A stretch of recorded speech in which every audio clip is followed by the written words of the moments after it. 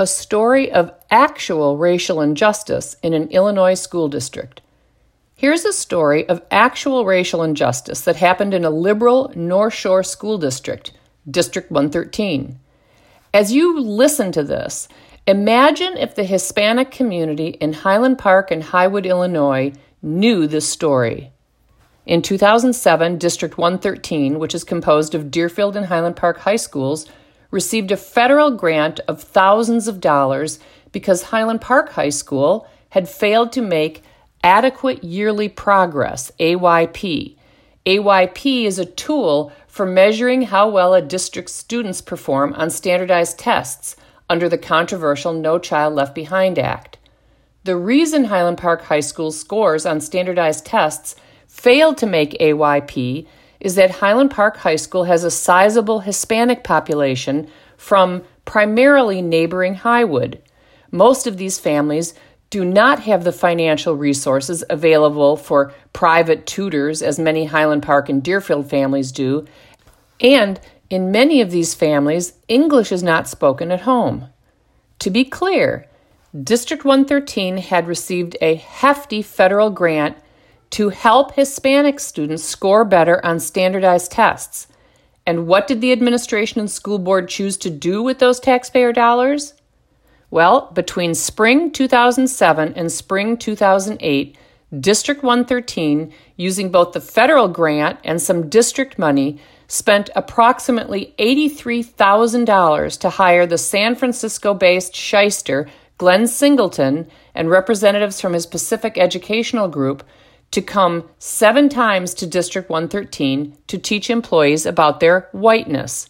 Every time Singleton or his representative came, every administrator, every department chair, 2 teachers from every department and area, for example, multimedia, custodial pool, technology, secretarial pool, from both high schools attended all-day meetings during which they discussed their whiteness.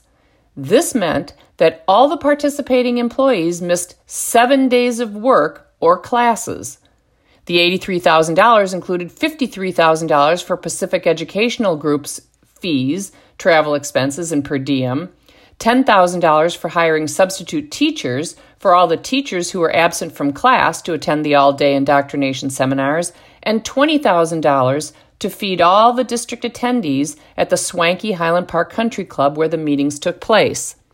Ironically, both Singleton and his facilitators explicitly stated at the time that neither he nor his book, Courageous Conversations, on which his consultations were based, provided any solutions for the problem of underperformance of minority students on standardized tests. Singleton also preposterously claimed that neither poverty, nor language issues at home, nor lack of family support, nor family mobility contributes to the racial learning gap. The causes, Singleton claimed, are institutional racism and whiteness. Singleton also declared that anyone who disagrees with his preposterous theories is gifted at subverting reform. He explicitly exempted Indians and Asians from the category of persons of color. Why would that be? If America is systemically racist against persons of color, and if this systemic racism is the cause of the underperformance of students of color on standardized tests, why exempt them? And why do Indians and Asians excel on standardized tests? Could it be that Singleton tacitly admitted, and hoped no one would notice, that language issues, lack of family support, mobility, or poverty may indeed contribute to the racial learning gap? I asked the District 113 School Board and administration how, even in theory, does having secretaries, custodians, and teachers miss school to talk about their whiteness at the Highland Park Country Club help minority students improve their test scores? They offered no answer. Literally, they didn't answer me. Imagine if the educationally and economically disadvantaged Hispanic community had known the shameful truth that District 113 had had thousands of dollars available to help their children score better on standardized testing and used it instead to line Singleton's pockets while district employees talked about their whiteness and noshed at the Highland Park Country Club. In a recent article in the New York Times Magazine about anti-racism re-education, writer Daniel Bergner told this story about attending one of Singleton's indoctrination workshops, and I quote him, "At my table, Malik Pemberton, a black racial equity coach at a middle school who had been a teenage father, wanted to talk.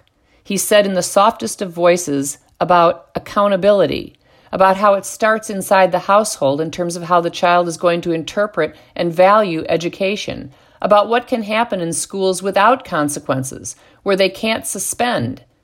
One of Courageous Conversations' affiliate trainers stationed at the table immediately rerouted the conversation, and minutes later, Moore, another affiliate trainer, drew all eyes back to him and pronounced, 'The cause of racial disparities is racism,' end quote.